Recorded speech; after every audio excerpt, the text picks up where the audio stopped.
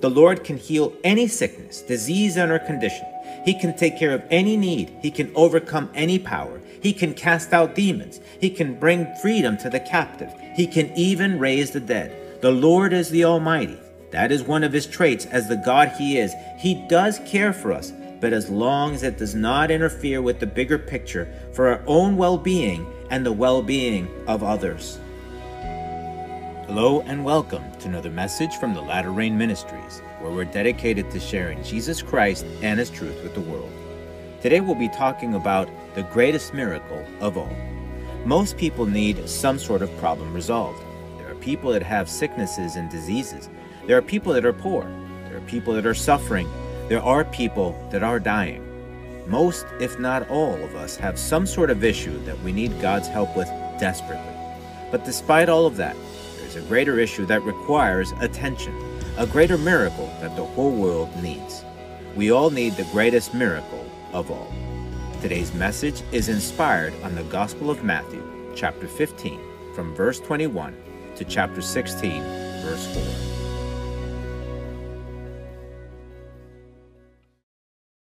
Let us go to the Lord in prayer together.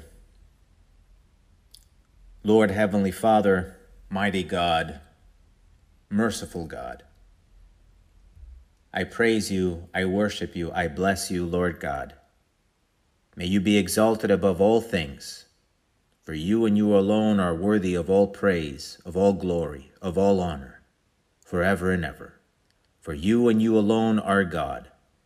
Heavenly Father, in the name of Jesus, I give you thanks, O Lord, for your goodness, for your mercy, for your grace, for your love, for all the things that you show to us at every moment, Lord God. Heavenly Father, please forgive our sins. Please forgive our wrongs. Please forgive our rebellions, Lord God, our hardness of heart. I pray, O Lord, Heavenly Father, in the name of Jesus, that you may always remember us in your mercy and in your grace, that we are nothing without you, O Lord God.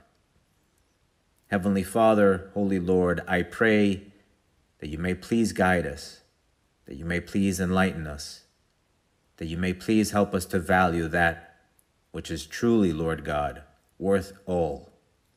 Heavenly Father, help us, O Lord, to be able to value you above all things, and especially, Lord God, to take into consideration the wonderful things that you have done for us. I give you thanks, and to you be all the honor and the glory and the praise forever and ever. In Jesus' name I pray. Amen. Today's key passage reading can be found in the Gospel of Matthew, chapter 15, starting from verse 21 to chapter 16, verse 4. This is the word of the Lord.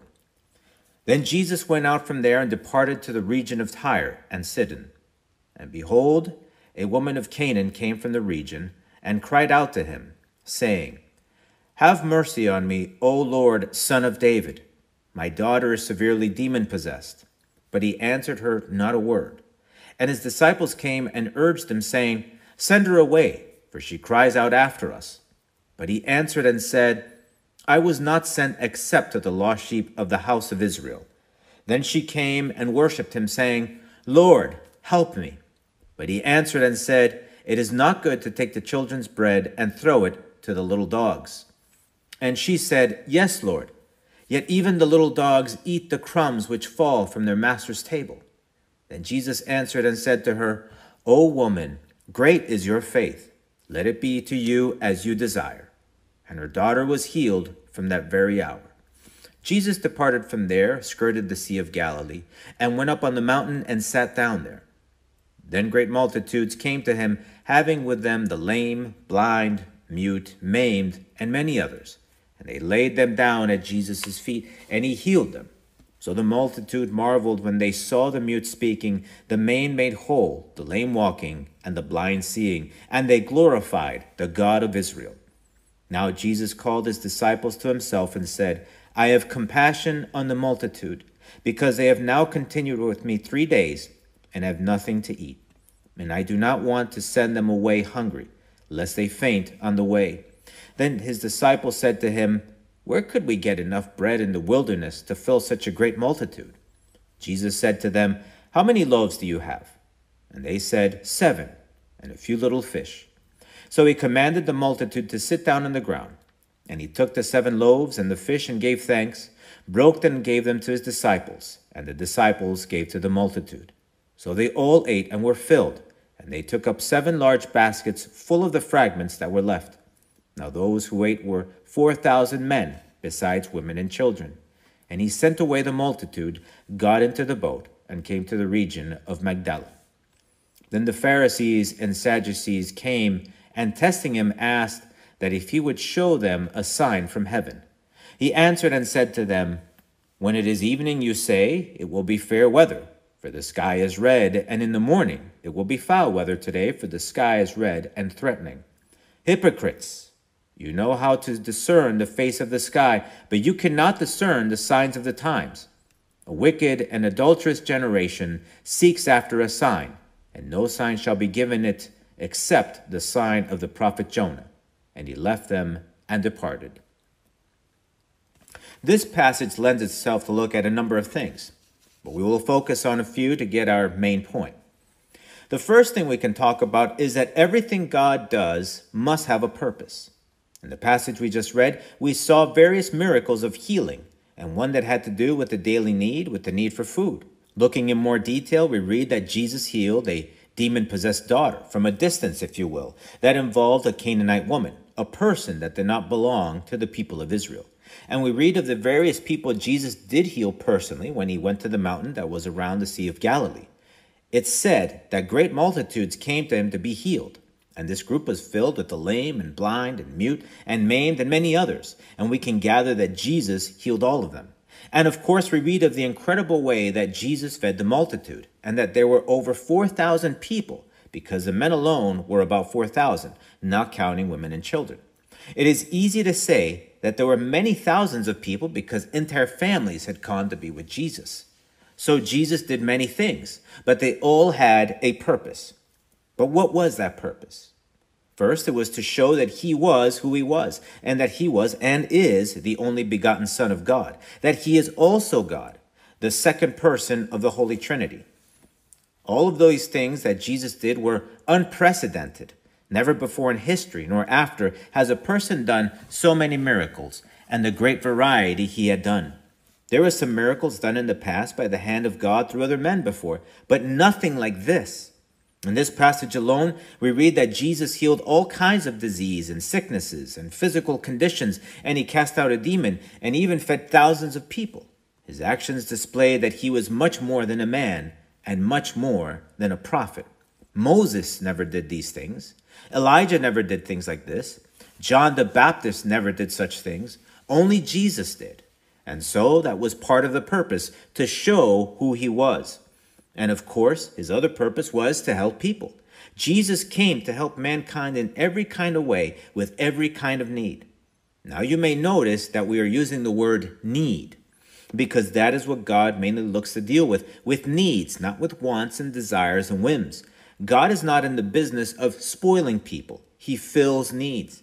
That is one of the misconceptions that is proliferated throughout our Christian world, that a person can go ahead and request anything from God, and if they have enough faith, that God will do it for them. Many people, for instance, cling on to the following passage erroneously in their attempt to manipulate God, where it says, "Delight yourself also in the Lord, and he shall give you the desires of your heart." People interpret the desires of your heart as the things that you want. One of the critical mistakes that many people make is that they will carve out passages in the Bible that suits them, those that are convenient to them somehow, and they will substantiate what they want to do in that manner. And of course, they will assume that God should hear them and give them what they want. But the first question I would pose is, if a person is so fixated on getting something they want, and more than likely it is an earthly desire, are they in fact delighting in the Lord? Is the Lord truly their delight? One thing we always need to keep in mind is that God is no fool. God sees everything. He knows everything. He can easily understand when people are trying to use him. This is what the Lord says. The heart is deceitful above all things and desperately wicked. Who can know it? I, the Lord, search the heart. I test the mind, even to give every man according to his ways, according to the fruit of his doings. And so, can a person fool the Lord? No. It's impossible. As a matter of fact, God knows your thoughts before you even think them. He knows what is truly in your heart. Now, some people might say, God gives me everything I want. He does fulfill my wants and desires. And I would have to say that if you say that God fulfills your wants and desires, and they are earthly things that do not fulfill needs, nor have any kind of spiritual value, then the conclusion is that God may not have granted you those things. God's purpose in doing things have two distinct reasons. The first that we mentioned before is to display that he is God. But the second is that there must be some sort of spiritual benefit, something that helps the person and those around them spiritually. God is not too worried about the here and now because the here and now is temporary. And even though things here are temporary in nature, God still fills those things that are truly needs, in tandem with those things that promote some sort of spiritual benefit. God is not going to give you riches if you ask for them. God is not going to give you harmful relationships if you ask for them. God is not going to grant whims and foolish desires, no matter how much you ask for them.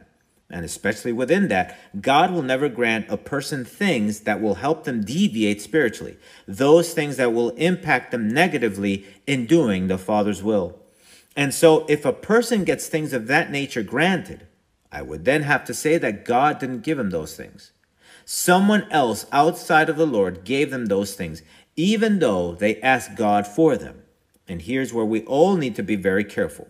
The devil is a tempter, and he can and will do just about anything to help people deviate away from the Lord. He is the prince of this world, and he can give many things, especially those things that are unfruitful, those things that really don't have any value in them, all with the purpose to help a person fall away from the right path, to help people destroy themselves, not necessarily at the moment, but in the end. This is what the Bible says about needing to worry about the end of the path. There is a way that seems right to a man, but its end is the way of death. We should always think in these terms. How is this that I'm doing or that I'm getting going to affect my end? Just because something seems good and pleasing at the moment doesn't mean that it will serve a good purpose in the end. And God is always looking towards the end. That's his main focus. That's where he's always looking towards in our own lives. Where will we spend eternity? And what will be waiting for us in eternity?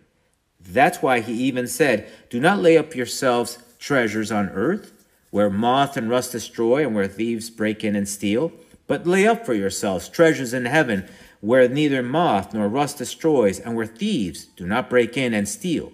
For where your treasure is, there your heart will be also. That is God's focus. And if we are smart, that should be our focus also. And everything we should ask God for should center around this, with this end in mind.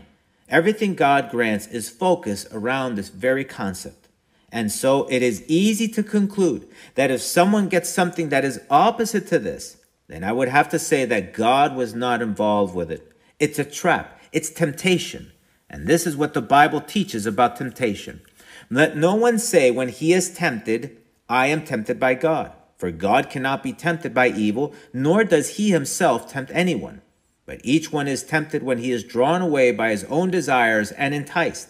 Then when desire has conceived, it gives birth to sin. And sin, when it is full grown, brings forth death. Do not be deceived, my beloved brethren. Every good gift and every perfect gift is from above and comes down from the Father of lights, with whom there is no variation or shadow of turning. So you see, the Lord does not provide for things that are counterproductive or harmful. The other aspect we can look at is that there is nothing impossible for the Lord. All things are possible for him. It's only a question of whether it is in his will or not. But we cannot force the Lord to do anything. We cannot coerce him. We can ask through prayer with faith, of course, but it is his decision of whether he wants to grant our petition or not. But as far as abilities, nothing is impossible for him. If he did something in the past, he can surely do it again. As it is written, Jesus Christ is the same yesterday, today, and forever. The Lord can heal any sickness, disease, and or condition. He can take care of any need. He can overcome any power. He can cast out demons. He can bring freedom to the captive. He can even raise the dead. The Lord is the Almighty. That is one of his traits as the God he is. He does care for us, but as long as it does not interfere with the bigger picture for our own well-being and the well-being of others. This is the other aspect we need to think of about this so-called bigger picture. There is a difference between the temporary world and the spiritual world, between this earthly transitory time and eternity. God is not terribly concerned with the things that involve the here and now. This world and everything in it will pass someday. You and I will die someday. The Bible teaches that God will make a new heaven and a new earth. So knowing that, does it even make sense to strive so much for the things that only happen and or exist here and now? In the grand scheme of things, it doesn't make sense. And if we can understand that they don't really make sense, then how can we conclude that God will care for them, especially considering who he is? The eternal is what should matter the most. God is always challenging us through his word, through the guidance of the Holy Spirit, to always try to let go of the things that don't really matter, to try to let go of things that are temporary and superficial. The Bible refers to these things as vanities. God is not in favor of supporting vanities. And so, having said everything we have said so far, that God only meets true needs to show who he is and to help us with things that truly matter, and that he does not support vanities, things that only matter in this world, then what can we conclude? God can do different things and out of the goodness of his heart, because we don't deserve anything, nor does God owe us anything. But there is one miracle that he is more than willing to do for all mankind, which is the main reason for why he sent his only begotten Son, Jesus Christ. He sent his Son to help us with the greatest miracle we need, and that is giving us the hope of salvation, of having eternal life. This is the miracle that is most important to us, and it's the one that only God could have ever done. God is the only one that can change the course of our sinful destiny. Many people talk about destiny and that things are set for mankind somehow. Praise be to the Lord that God, through Jesus Christ, broke our destiny through the sacrifice of the cross. Before Jesus died and was raised from the dead, there was no salvation, not even for the Jews. The sacrifices of old that were done by the Jews were just an atonement, a temporary covering for sins. The sacrifices were never able to take away sin. We were all destined to go to hell because of our sins, for all the wrongs that we have voluntarily committed. And that's all of them, because although Satan can tempt you, he can never force you to sin. We sin out of our own free will, and we deserve to die eternally for the sins we have committed. But God performed a miracle, the greatest miracle of all. God gave us the hope of salvation, of eternal life, eternal forgiveness through the death and resurrection of the Lord Jesus Christ. And there is nothing greater and more necessary than this. All of the miracles that Jesus did and can still do today are wonderful and amazing. But eternal salvation is by far the most wonderful and necessary out of everything. Think about it. Money is temporary. World power is temporary. Even though Jesus raised from the dead many people, those people physically died again at some point. Lazarus, for instance, is dead in a tomb somewhere. Also, the world within itself can help deal with some of these temporary needs. It is possible to feed the hungry through human beings. It is possible that others can help other people with their financial problems. Money can solve some problems here and now. Science can heal many people. Some people have been raised from the dead through science, of course, immediately after dying, not after days of being dead. But nonetheless, science has been able to raise the dead. But the one thing no human being can ever deal with is eternal life. What pill or medical treatment can deal with sin? Can anyone live forever on their own? Can anyone make it to heaven on their own strength and abilities? And the answer is no. We as a society cannot even deal with many trivial and simple problems of today. So how can we even think for a moment that we know how to deal with the spiritual world, with things that are far greater, more complex than anything we have in this superficial and temporary world? We can't. Yet God, out of the goodness of his own heart, because he chose to love mankind, he gave us a way, the only way how we could have the hope of eternal salvation. For it is written, "For God so loved the world that he gave his only begotten Son, that whoever believes in him should not perish, but have everlasting life." This was ultimately the Lord's mission. This was the main reason for why he came to this world. He didn't come to fulfill temporary needs. He came to meet the greatest need mankind had, something that we could never resolve by ourselves and for ourselves. Isaiah 53 tells us of the prophecy that was fulfilled through the life of Jesus Christ, where it says this, "Who has believed our report? And to whom has the arm of the Lord been revealed? For he shall grow up before him as a tender plant, and as a root out of dry ground. He has no form or comeliness. And when we see him, there is no beauty that we should desire him. He is despised and rejected by man, a man of sorrows and acquainted with grief. And we hid, as it were, our faces from him. He was despised, and we did not esteem him. Surely he has borne our griefs and carried our sorrows, yet we esteemed him stricken, smitten by God, and afflicted. But he was wounded for our transgressions. He was bruised for our iniquities. The chastisement of our peace was upon him, and by his stripes we are healed. All we like sheep have gone astray. We have turned everyone to his own way. And the Lord has laid on him the iniquity of us all. He was oppressed, and he was afflicted, yet he opened not his mouth. He was led as a lamb to the slaughter, and as a sheep before his shearers is silent. So he opened not his mouth. He was taken from prison and from judgment, and who will declare his generation? For he was cut off from the land of the living. For the transgressions of my people he was stricken, and they made his grave with the wicked, but with the rich at his death, because he had done no violence, nor was any deceit in his mouth. Yet it pleased the Lord to bruise him. He was put him to grief. When you make his soul an offering for sin, he shall see a seed, he shall prolong his days, and the pleasure of the Lord shall prosper in his hand. He shall see the labor of his soul and be satisfied. By his knowledge my righteous servant shall justify many, for he shall bear their iniquities. Therefore I will divide him a portion with the great, and he shall divide the spoil with the strong, because he poured out his soul unto death. And he was numbered with the transgressors, and he bore the sins of many, and made intercession for the transgressors.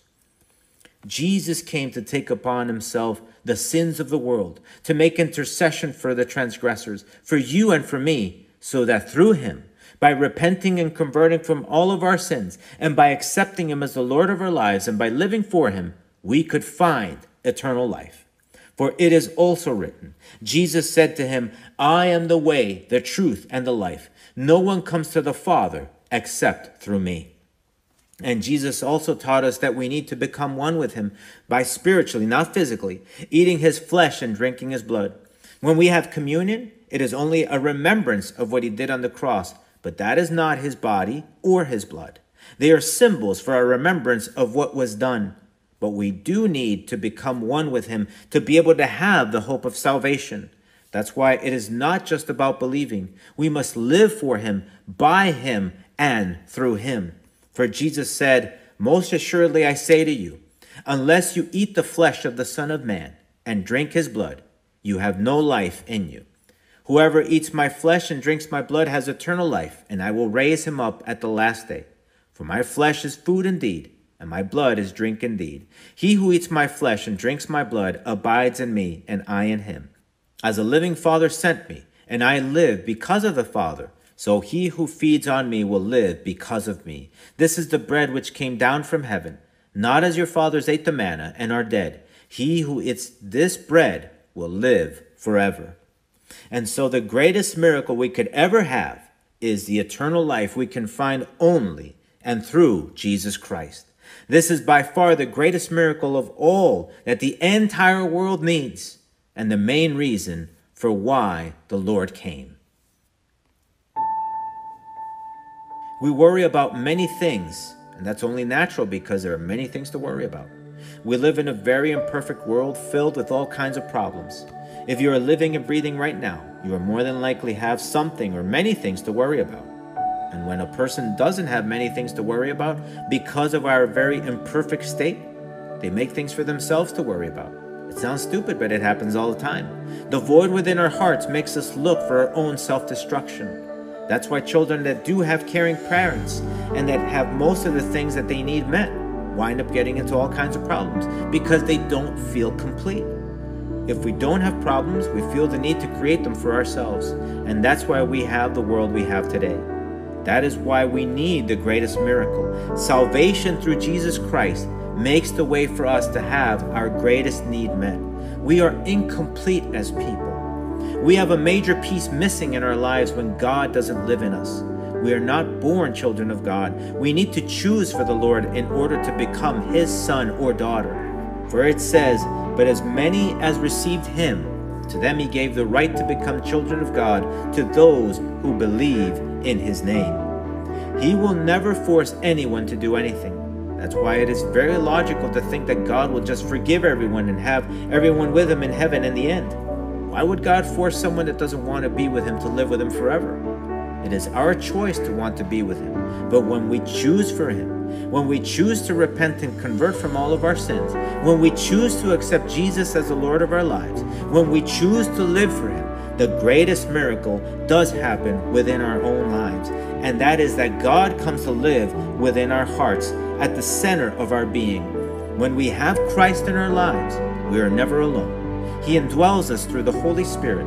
That's how we get the ability to do what is necessary to be able to have the hope of eternal salvation.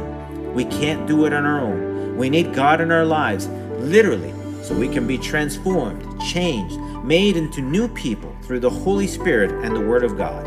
This is what happens as it is written. Jesus answered and said to him, "If anyone loves me, he will keep my word, and my Father will love him, and we will come to him and make our home with him. He who does not love me does not keep my words, and the word which you hear is not mine, but the Father's who sent me." That is the greatest thing we could ever have, and the greatest thing we could ever need. Emmanuel, God with us. Every single person needs Jesus Christ in their lives so they can live eternally. There is no other way to attain immortality. Let us pray. Lord God, Heavenly Father, I praise you and I worship you, O Lord. I can never say that enough, Lord God, because you are so worthy, because you are so good. Heavenly Father, we don't deserve anything. You don't owe us a single thing. But yet you loved us to the point that not only that you made us, but Lord God, you gave your only begotten Son, Jesus Christ, so we could have the greatest miracle of all. So we could have the hope of salvation. So we could live forever with you. Heavenly Father, I give you thanks because you are truly good in every kind of way. Forgive us because we don't understand that many times, because we cannot see that clearly, because we are so blinded by the here and now, by the temporary world, by the temptation that Satan puts before us. Forgive us, O Lord, because we are many times so close to that truth that we need your salvation. We need your eternal life. Heavenly Father, I give you thanks and I praise you. Blessed be your name, O Lord. Help us, O Lord, to value what you have done through your Son, Jesus Christ. Help us, O Lord, to take care of that salvation and to use it for your honor and glory. In Jesus' name I pray. Amen. Please join us again next time as we look into God's Word together. And if you have any questions or just need some prayer, please email us through our website. If you want to listen to other messages, you can go to our website or look for our podcast in the Apple iTunes Store under The Latter Rain Ministries to subscribe. The Latter Rain Ministries is a self-supporting Christian ministry dedicated to sharing Jesus Christ and His truth with the world. The Lord is near. May God bless you.